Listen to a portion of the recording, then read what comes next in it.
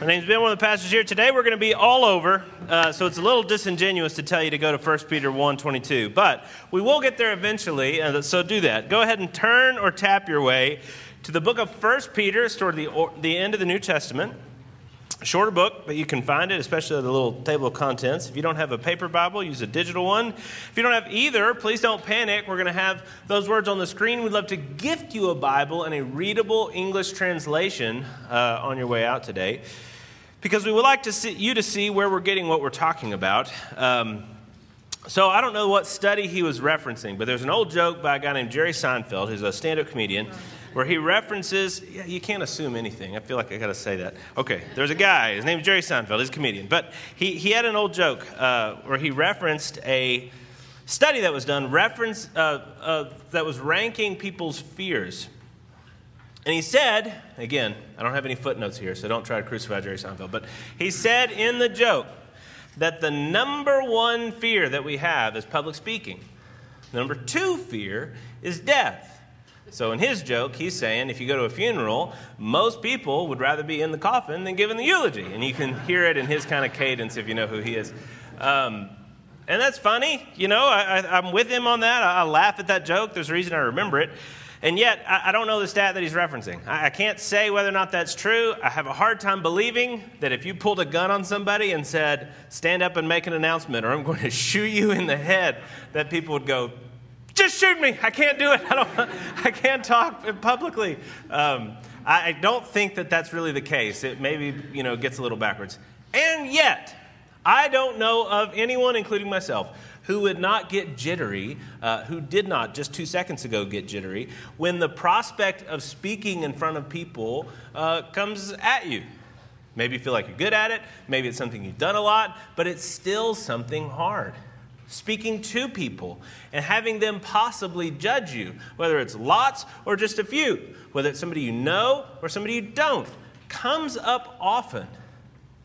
I don't know how often it has to happen, but it seems like it's a default setting for a lot of people. We can use things like people pleaser. We use terms like codependent.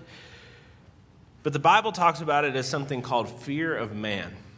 And it uses that word fear in the same way that we talk about fear of the Lord. It's an awe given, an honor or an importance, a weightiness given to people. And the Bible does talk about it quite a bit. It says in Proverbs, the fear of man lays a snare, but whoever trusts in the Lord is safe. There's an either or that's taking place there. Now, today I want to think about Peter. We've been doing this thing called Good Guides. It's our series where we're thinking about different people in Scripture and how the Lord interacts with them. And this guy Peter is an interesting case because he is somebody who throughout the last 2,000 years has been held very high by Christian communities. I mean, Catholicism still considers him to be the first pope, and the reason that they have that papal structure. I think most Christians that have read through the New Testament would say that Peter was a big deal. He was a Jewish fisherman that Jesus called to be one of his disciples. And so he follows Jesus through his ministry. As this itinerant preacher is moving throughout this part of the Middle East, Peter is walking along with him, listening to the things that Jesus says, doing things for Jesus in small capacities, but they're capacities that grow. Throughout the ministry that Jesus had, he sends out his disciples to go and preach about what he has been teaching. So they then become his mouthpiece in a small way, and then he sends out an even bigger group. And in both cases, Peter would have been one of those that go. Then, towards the end of his ministry, you see, as Jesus is including Peter, James, and John into this smaller group within the disciples regularly. When we get past Jesus' death and then resurrection and ascension, it is Peter that God uses to preach at Pentecost, which was the first big sermon, the first big moment when God is going to speak out after Jesus' ascension. And it's Peter who is the mouthpiece of the 11. It was the 12, but then Judas was the betrayer, and so it becomes 11. And then under Peter's leadership, they actually install a 12th again. And then as God does this amazing work with the Holy Spirit being poured out on his disciples, it's Peter that speaks. We get 2 books of the Bible by Peter. We think the Gospel of Mark was led by Peter's ministry to this guy Mark that he later called his son. He was a big deal in Scripture. And yet, if you actually read his life, there's some problems. in Jesus' ministry, Peter walks on water.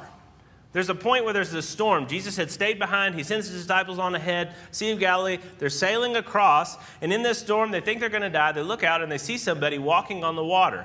Now, you may say it's crazy to ever say that there's a ghost, but if you're in a storm on the water and you see someone walking, it's a thesis, it's a possibility that that would be a ghost. And that's what they all say. It's a ghost, and they're freaking out. And then, no. It's either a Jesus-shaped ghost or it's Jesus. And then they call out and Jesus says, don't be afraid, it's me. And then Peter boldly says, if it's you, then let me come out to you, Lord. And so Jesus says, come on. So Peter gets out of the boat and literally walks on water to Jesus. The only person I know of aside from Jesus that's ever done that. But what I'm talking about with there being problems, so when he has his eyes on Jesus, he's walking on water, but then he looks and he sees the storm. He remembers that people can't walk on water, and he begins to sink. Now, in old cartoons, when Roadrunner is chasing, when Wile E. Coyote is chasing Roadrunner, and Roadrunner goes, and Wile E. Coyote goes, and then the bridge is out, and he keeps running for a second, and then he realizes, and then he falls. That's cartoon physics. That's not real physics. What happened here is Peter's walking on water. He realizes that he can't walk on water, and then he doesn't have a Wile E. Coyote moment, but he then begins in his own strength to try and walk on water, and you can't do that. He looks away from Jesus and to himself and then sinks. So he cries out, as anybody would, and it says in verse 31 of Matthew 14, Jesus immediately reached out his hand and took hold of Peter, saying to him, "Oh, you of little faith, why did you doubt?" So Jesus gives us an insight into what was happening there. Now, I don't know that any of us, it's outlawed, so we shouldn't judge him, but I don't know that any of us really think that we could judge him for that. It's hard enough to jump off a high dive or something, much less to try and walk on water. But as you continue in Jesus' ministry, there's other things that Peter does. In Matthew 16, Jesus is teaching about himself. He says something really hard, and the crowds all leave. And he turns around to the disciples and says, "You're going to leave too?" Who do the crowd say that I am? I think. And then Peter says, "You are the Son of God." He makes this bold proclamation about who Jesus is. Then you get down into the very next story. And in the very next story, Jesus starts teaching them about how he's going to be killed, and after being killed, going to rise again, and that this is going to bring about the salvation of the people. And Peter starts to argue with him and saying that's not what's going to happen. Where 2 seconds later, Peter was the only one smart enough to say, "You're the Son of God." He's now arguing with Jesus, and Jesus says to Peter, Jesus turns and says to Peter, "Get behind me, Satan. You are a hindrance to me. For you're not setting your mind on the things of God, but on the things of man." Not only is this what we would consider, sort of a screw up or a failure on Peter's part, Jesus goes even further. He's talked about his faith, and now he's saying that Peter's faith is actually set on the things of man rather than on the things of God. We're getting more specific. We're drawing more closely to our theme for today. And then there's a bigger ouch moment. And what could be a bigger ouch moment than Jesus calling you Satan? Well, at the end of Jesus' life and ministry, he tells the disciples a little bit more about what's going to happen. And Peter says, "I will never deny you. I'll never leave you. I'll never, ever betray you." And yet, while Jesus is going through his arrest and then his trial, his sort of sham trial, but his trial, Peter denies Jesus 3 times. He denies Jesus when a servant girl comes up and says, "You are one of the men following him." He says, "No, I wasn't," denies Jesus. Another servant girl says it again. No, you were one of the ones with him." "No, I wasn't. I promise." He makes an oath. And then there's some bystanders coming around, and they say, "This man was with Jesus and others. Surely your accent is giving you away." And again he denies it with an oath and says, "I do not know the man." It says in Matthew 26, 74 and 75. He began to invoke a curse on himself and to swear, "I do not know the man." And immediately the rooster crowed, which Jesus saved as a sign. Before the rooster crows, you're going to deny me 3 times. Immediately the rooster crows. And Peter remembered the saying of Jesus, "Before the rooster crows, you will deny me 3 times. And he went out and wept bitterly. Now, this is not only a failure, it's a failure, to our point, that seems to be predicated on his fear of these people. And it's a pretty extreme moment, no question. But it's a fear that gets brought out. He's not even able to defend Christ, to stand by Christ, when a servant girl is the one who's coming at him. A guy named Ed Welch wrote a really great book on this topic called When People Are Big and God is Small. It's a really, really helpful book, not a super catchy title. But if you ever read it, in there he says that fear of man is always a part of a triad, meaning a group of three, that includes unbelief and disobedience. Man, that's what we see in his life. Now, you think, okay, well, if at the end of Jesus' life, Peter denies Jesus 3 times like this, surely that's it for Peter. Like, that's got to be the end of his time. Like, he and Judas are now out of the 12, right? But no. And I think this is the heart of why this guy is such a great example for us. Jesus actually restores Peter. At the end of John, which is the gospel that we have forth, Matthew, Mark, Luke, and John, at the end of John, there's this story about how Jesus comes and he speaks to Peter and he talks to him about these denials. And so 3 times to Peter, just like 3 times Peter denied Jesus, 3 times Jesus to Peter says, Peter, do you love me? And Peter has to say, you know I love you, Lord. And then after each of the responses, then Jesus will say to him, feed my sheep or tend my sheep. He's not only saying, is our relationship right? He's also saying that Peter is restored to the work that he had called him to. And after this restoration, you think, okay, well now Peter's definitely got it, right? Like surely. He's gone through insane stuff. He's seen insane stuff, not only in the 3 years of Jesus' ministry, but since. He was used by God to be the preacher who brought about thousands and thousands of conversions on one day. You go a little bit further, it happens again. He's standing up boldly to the Sanhedrin. He's leading the people of God. And then God gives him a vision that confirms what he said throughout Scripture about how he is a God over all of mankind. That he's not just here for the Jewish people, he's also here for the Gentile people. And it's Peter that's given that initial kind of vision moment to kickstart the church into its ministry to the Gentile community. So he's being used in huge ways. You got to think he's going to be great now.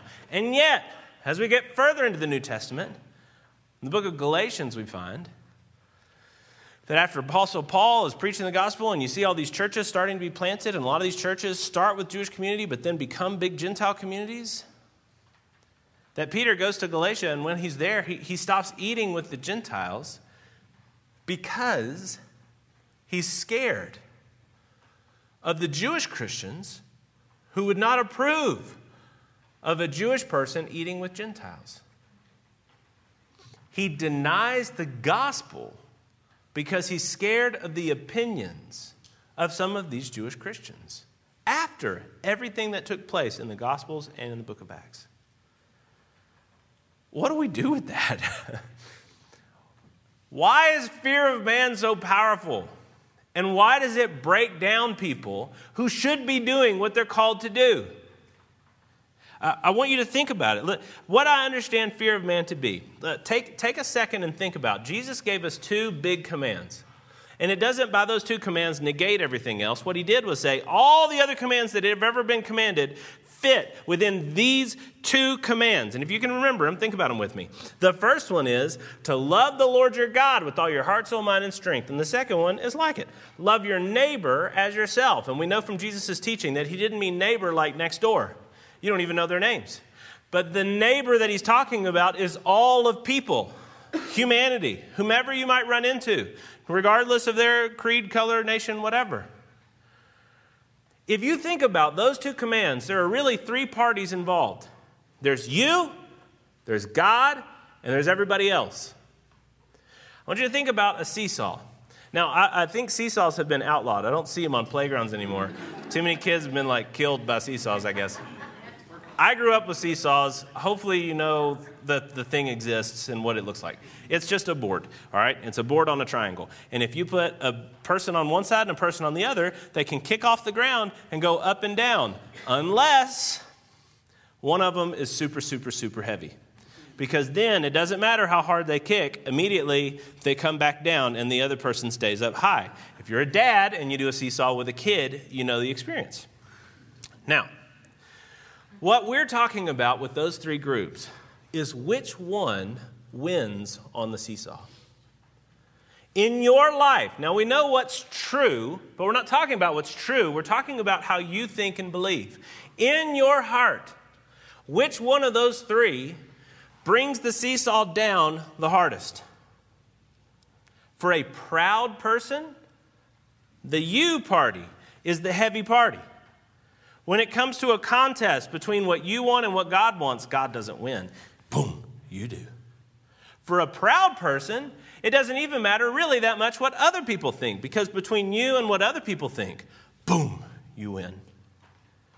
For a godly person, and this is what we're all hoping to sort of learn and grow in, none of those other groups are anywhere near as heavy as God. And that's what we mean by fear of God. The fear of the Lord that is the beginning of wisdom is not about boo, scare fear. It's about God being heavy, being awesome or awful in your life. So much so that whenever something else is put against God, boom, he wins. He's the heavier object. In Peter's life, though he understood a lot more about who the Lord is than we do,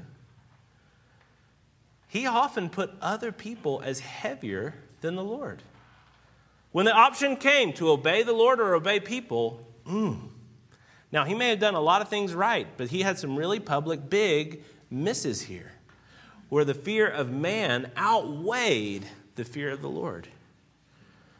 Now, I want you to think about whether or not that might be part of your life. If you're a Christian, I think an easy way to kind of ask whether or not you've got a little fear of man in your heart is to ask you about evangelism. Now, this is the third time I'm going to ask. Have you guys written your 2 paragraphs? Yeah, you didn't, you little jerks. You know, I don't know if you did or not. I hope that you have. I haven't received a single request for editing. So, I mean, you're either great at it or you're talking to each other about it, or you haven't done it, which, call me a cynic, I'm going to guess is the third. Listen, I would like for you, we've talked about this the last 2 weeks, to write out your story of your interaction with God in just 2 paragraphs. To just try and say, what's it like before knowing God? How did I come to know God, and what's my life like now? That story is a really powerful thing for you to share with other people who know you or who are getting to know who you are. And that 2 paragraphs allows you to share something about what God does with people. You then become a good guide to others. Now, we call that evangelism, and that word has clunkiness to it because it's an old word. We've used it for a while, and it comes from the Greek. But when most Christians consider the idea of talking about God to other people, your heart starts to flutter. You get the butterflies. Feel like metal butterflies, maybe. It can be really intimidating. It's very similar to the Jerry Seinfeld moment about whether you'd rather be in the coffin or giving the eulogy. I would suggest to you that that is kind of an experience of fear of man.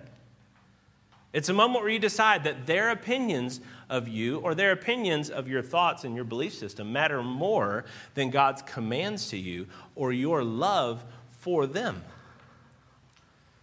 Now, I hope that we can see why we got to fight this. And actually with Peter, I think that we can start to learn to fight it. Because towards the end of his life, despite his many failures, Peter did write the books of 1st and 2nd Peter. And in those books, he says things that have a lot to do with what we're talking about. In fact, in 1 Peter 3, 13 to 15, he says, "Now who is there to harm you if you're zealous for what is good? But even if you should suffer for righteousness' sake, you'll be blessed. Have no fear of them, nor be troubled, but in your hearts honor Christ the Lord as holy." Do you see what he's saying? He's saying, don't fear them. Don't even be troubled. But instead, in your hearts, honor Christ the Lord as holy. He's telling them the opposite of the fear of man is the fear of the Lord. To grow in understanding the holiness of the Lord, which noticeably is who he calls Jesus Christ. We talked about that last week. It's been 7 or 8 weeks since I spoke last because of what we did this week. It feels like it was a long time. Whatever we talked about Jesus last. When we talked about Jesus, we talked about how Jesus is God and how he claimed to be God. Well, notice that his writers, the people that followed him in their own ministries, are also claiming Jesus to be God. The word holy is something that no Jew would use for anything or anyone in the same way they would mean it about God, and yet he calls Jesus both the Lord and holy. He says that Jesus, being God, must be honored in your heart. And to the extent you honor him in your heart, or to the extent that he grows in his majesty in your heart, his weight will grow.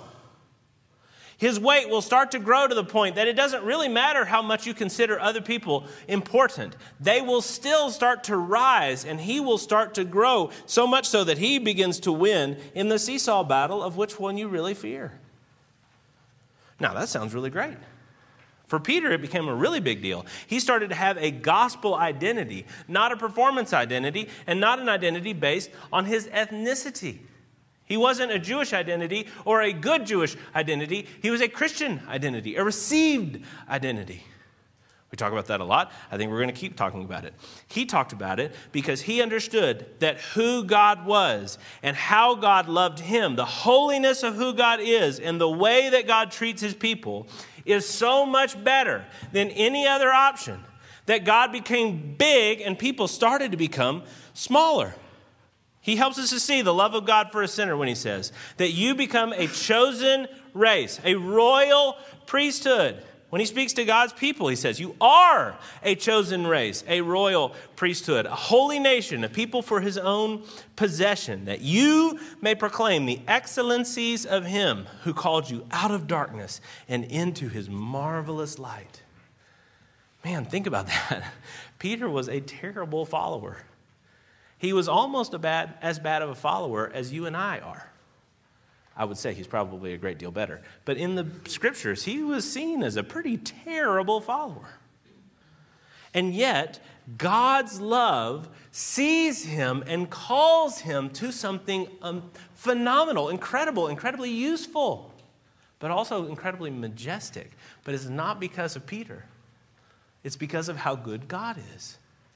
That's what he says. He says that you and I are in darkness, but it is God who calls us into his marvelous light. And it's not because we're fantastic. It's because he's fantastic. You got to learn to let go of this value judgment that you constantly do between you and other people, or other people and other people, and then all people versus God, is to say that they must be better because of something. And it has to be something that I can do on my own so that I have some shelter, some ability to have pride still. Peter's saying no, that God just loves you because of how good God is, that you are in darkness, but he can call you into marvelous light. He's not calling you into marvelous light because you're a royal priesthood, or because you're already holy, or because you're already his people. He's calling you out of darkness and into his light and making you a chosen race, making you a royal priesthood, making you a holy nation and his own people in order to see his excellencies. He loves you just because you're a self that he's made, and he's so good that no matter your background, no matter what you've done or what people have done to you, no matter what you've done or what people have done to you, he loves you. He's calling you out of darkness and into his marvelous light. And you can always tell when I didn't have a lot of time to prep, because I'm going to quote C.S. Lewis so much. But here's what he says. Perhaps it makes it easier if we remember that that's how he loves. Not for any nice, attractive qualities we think we have, but just because we're the things called selves. For really, there's nothing else in us to love. Creatures like us who actually find hatred such a pleasure that to give it up is like giving up beer or tobacco.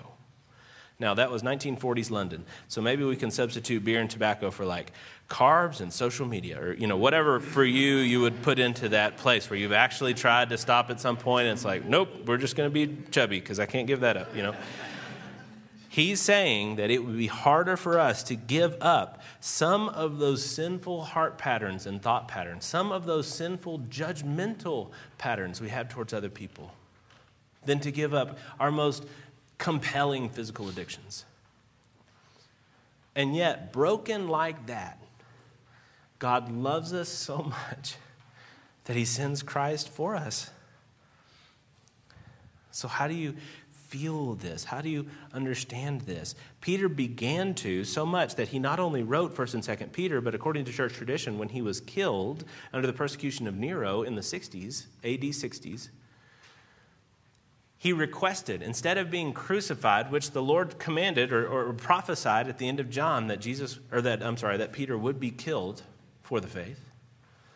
But Peter, in a last sort of fit of his bold sort of moxie, as he's being led to be crucified, requests to be crucified upside down, head down, feet up. Still deadly. It wasn't some sort of trick to get out of crucifixion. But he wanted to do that because he didn't consider himself worthy to be crucified in the same way as his Lord. What a triumph. What an incredible triumph. How, though? What changes? Peter begins to have his eyes on the Lord. He starts to see that God's big and sees people as smaller. He starts to understand those things. Okay, I get that. But what's the process? How do you actually go about daily getting to a place where things that are not God become smaller and things that are God become bigger? Well, Peter tells us, and this is where we're finally getting to 1 Peter 1. So if you've tapped there or held your Bible open to there, great, here we are. 1 Peter 1, starting in verse 22, and it says, having purified your souls by your obedience to the truth for a sincere brotherly love, love one another earnestly from a pure heart, since you have been born again. Now, there's a point in all of this, verse 22, where you might think to yourself, see, we are supposed to be obedient. See, we are supposed to have a pure heart. See, we are commanded to love and love in a sincere way. But he says that those actions are taking place since or because you have been born again. And we know that born again comes from John 3, and it comes from Jesus' own teaching. The idea that you don't have a good birth. Anything that's happened since your birth is actually so not good, but in fact bad. That we got to go back to birth with you. We got to start over with you. Not as a thing that has done things, but as just a self, as just this blank canvas that God, starting you over, is now going to write. Starting you over through what Christ has done is now going to make into something new, into something beautiful. And how? He says, you've been born again, not of perishable seed, but of imperishable, through the living and abiding Word of God. And there's so much there, the double meaning, the triple meaning, talking about the Word of God and the way in which we're born through it. Jesus, the command of the gospel. But verse 24, for all flesh is like grass, and all its glory like the flower of grass. The grass withers, the flower fails, but the word of the Lord remains forever. And this word is the good news that was preached to you.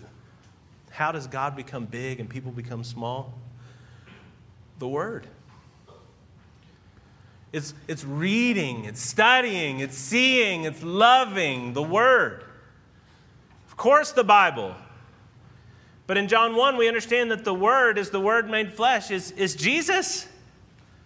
The best way to know Him, of course, is to read about Him in the Word that was given to us, which is the Bible. How are you going to grow where God becomes big and everything else becomes smaller? We talked last week briefly about the transfiguration. It's a point where Jesus in his ministry reveals himself as not just a man, but also a man and God. And there's something of his godness that becomes in some way visible to Peter, James, and John. And of course, they just freak out and they have incredible fear. And then at the end of that, Jesus becomes again what he always was, but he appears again maybe, just in that man form. And just rise up, fear not. Jesus is always both. What's interesting about the transfiguration is they see a little bit more of what he is, but he's never more than or less than both of those things at all points in his ministry and existence. He's always God. He becomes man, but when they meet him as man, he doesn't give up his godness. He's always been God. When you read the Word, what you do is have that same moment where a man becomes something incredible, where God becomes something that is involved in everything that's taking place around you all the time, where the sinfulness of sin becomes black and darkness. Not just something that's kind of a shame and you wish you could see as different, but something that God hates and will damn the people who engage in it over God forever.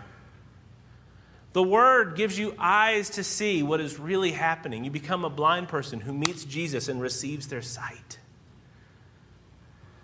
What do you do with that? Well, read your Bibles. Learn to read your Bibles. Come back here to Hope Church. My job is to try and teach you to read your Bibles. Let that Word sink in. But do it as part of your relationship with the one who is that Word. It all comes back to that same question we ask again and again. Do you really know this Lord? See, Jesus' life and ministry was one of perfection coming to be substituted for imperfection. He dies the death that we deserve so that we can receive the obedience, the inheritance, the reward that He gets. How do you do that? How do you be born again? Well, the Spirit goes where it wills. You don't really have a lot of emphasis in the whole birth process. You're more of a passive party. But how biblically do you go about it? You just do faith. You just hold your hands out and you say, Lord, I can't. Will you? I don't want like I should want, but a little bit of me really does want to be yours. Will you forgive me? And can I do what Jesus commanded and repent and believe in the kingdom of God? And He's so good that I can tell you, without knowing your story, that He'll say yes. Why? Because He just loves. He loves you. He loves you as a self. He doesn't love you as a mom or love you as an incredible professional or love you as a righteous person. You're not. He loves you because He loves. That's what Jesus proved with His life, His death, and His resurrection. So this morning, we're about to transition. We're going to go from the time of talking about the Word to kind of seeing it, because that's what the Lord's Supper is. The Lord's Supper is a way for us to see that Word. When we take the Lord's Supper, we're engaging in a practice that Jesus instituted Himself, but He also makes it kind of clear what He's doing. He helps us understand the symbolism, but He also helps us understand who this is for. So I just want to briefly explain a little bit of that. When we take the Lord's Supper, we're taking from the body and blood of Christ. His bread is His flesh. That grape juice, wine, is His blood. The bread that becomes to you the bread of life. The blood that is what God uses to wash away your sin. Now, we're going to have a baptism service soon. And baptism is the sign that you have engaged with that covenant, that you have received that gospel. The Lord's Supper is the sign that you're continuing in that covenant. So this morning, we want to invite you, if you are somebody who has put all of your faith and all of your trust in Jesus alone for your salvation, to come and take the Lord's Supper. If that's not you yet, we're so glad you're here. But wait. Please be respectful of the supper that Jesus started to do it His way. And wait. And let's talk about that baptism thing. Let's think together about whether or not you're ready for that first step in knowing who the Lord is. Now what we're going to do, I'm going to pray. When I say amen, the band's going to start to play. And I want you to take a moment to just prepare your heart to take the Lord's Supper. Do business with God that you haven't done but need to. And then when you're ready, come up and get one of the crackers and one of the little cups and wait, and we'll take those elements together. Lord and Heavenly Father, I do pray this morning that you would give us the grace to understand something of what this next part of our service looks like and means. God, we're not able to understand fully what all you're doing or have done, and yet through your word, you are giving us incredible looks at what it is to be called out of darkness and into your marvelous light through what Jesus has done for us on the cross. Lord, will you please give us the grace to see you and see what you've done and the magnitude of both who you are and what you do and what you have done for us, so that you become big and people around us become small. So that we become the kind of people who care enough about you and enough about the people in this world to speak. And to speak in such a way that your name gets glory and other people come. for their good as well. We pray these things in your Son's holy name. Amen.